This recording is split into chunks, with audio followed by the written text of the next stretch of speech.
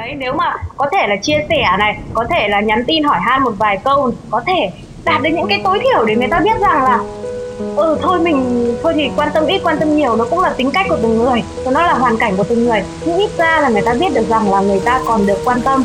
Nhưng mà đây khi mà người ta đã cảm thấy rằng là ôi đời anh có thể không có em nhưng mà phải có game, thì Pew thấy rằng liệu nó còn ổn hay không?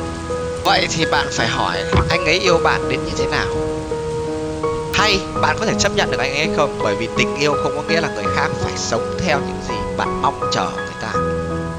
Yêu là để thông cảm, chia sẻ và đồng cảm với nhau, chứ không phải yêu là một hình mẫu sau đó kỳ vọng vào và áp đặt lên người khác.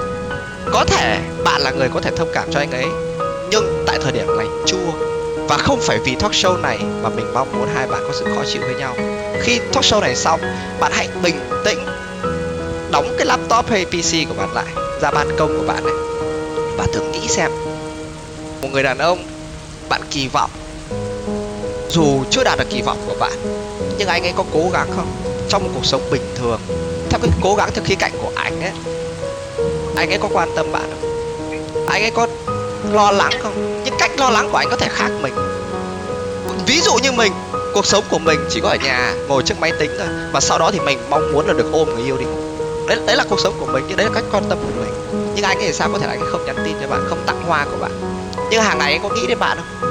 Khi mà bạn thật sự buồn, thật sự đau, thật sự khổ, hay là thật sự muốn chia sẻ một điều gì đó, anh ấy có nghĩ đến bạn không? Còn nếu như bạn đến mức độ như thế mà anh ấy vẫn không quan tâm đến bạn, hay là đến mức độ như vậy đi chăng nữa anh cũng không đến quan tâm đến bạn nữa, thế thì tình yêu là ở khía cạnh nào? Thế thì đấy lại là câu hỏi về tình yêu, chứ không phải là về game thủ. Ở đây không ai có lỗi, cũng không cần ai phải xin lỗi nhau cả.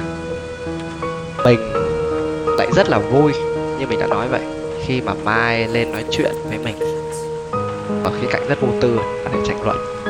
Ok. Ở đây cũng không một ai động chạm đến lòng tự trọng hay nói gì Mai cả để Mai phải buồn hết, bởi vì game thủ mà. Game thủ họ tính tình như vậy, họ rất là thích trêu mọi người, họ rất là thích họ tính tình rất là phóng khoáng cái kiểu đó. Hầu hết là những người, nói chung những bạn chơi game thì thường là trẻ, và trên mạng thì vậy thôi. Thế nhưng mà ở ngoài thì họ lại là những người khá là hiền. Nếu như mà Mai dành một chút thời gian mà hôm đó thử sang hỏi người yêu của Mai xem anh đang chơi game gì đấy, và em có thể hôm nào đi ra một cái hội nhóm gì đấy hay một cái sự kiện gì đấy game của anh không, Mai tin mình một rằng là khi mà Mai đến một sự kiện nào đó của game á, Mai sẽ là một trong những người được quan tâm nhất, chú trọng nhất và được để ý nhất. Không phải vì gái hay là vì đẹp hay xinh gì cả, vì đơn giản rằng game thủ bọn mình thì ít khi được chơi bời hay là gái gú hay là quen người này quen người kia. Thế là mỗi khi mà có một người nào đó mà bình thường với bọn mình thôi, nhìn nhận bọn mình như một ánh mắt bình thường, đó là điều rất là may mắn và rất là quý giá rồi, từ khía cạnh các bạn nữ. Và những bạn nữ đấy thì rất là cá tính. Những bạn nữ mà đã gạt được cái tôi của mình, hay là bất kỳ một ai đã gạt được cái tôi của mình, thì sẽ thấy cuộc sống nó đơn giản hơn rất là nhiều. Tin mình đi, không có ai nghĩ xấu gì cho Mai cả.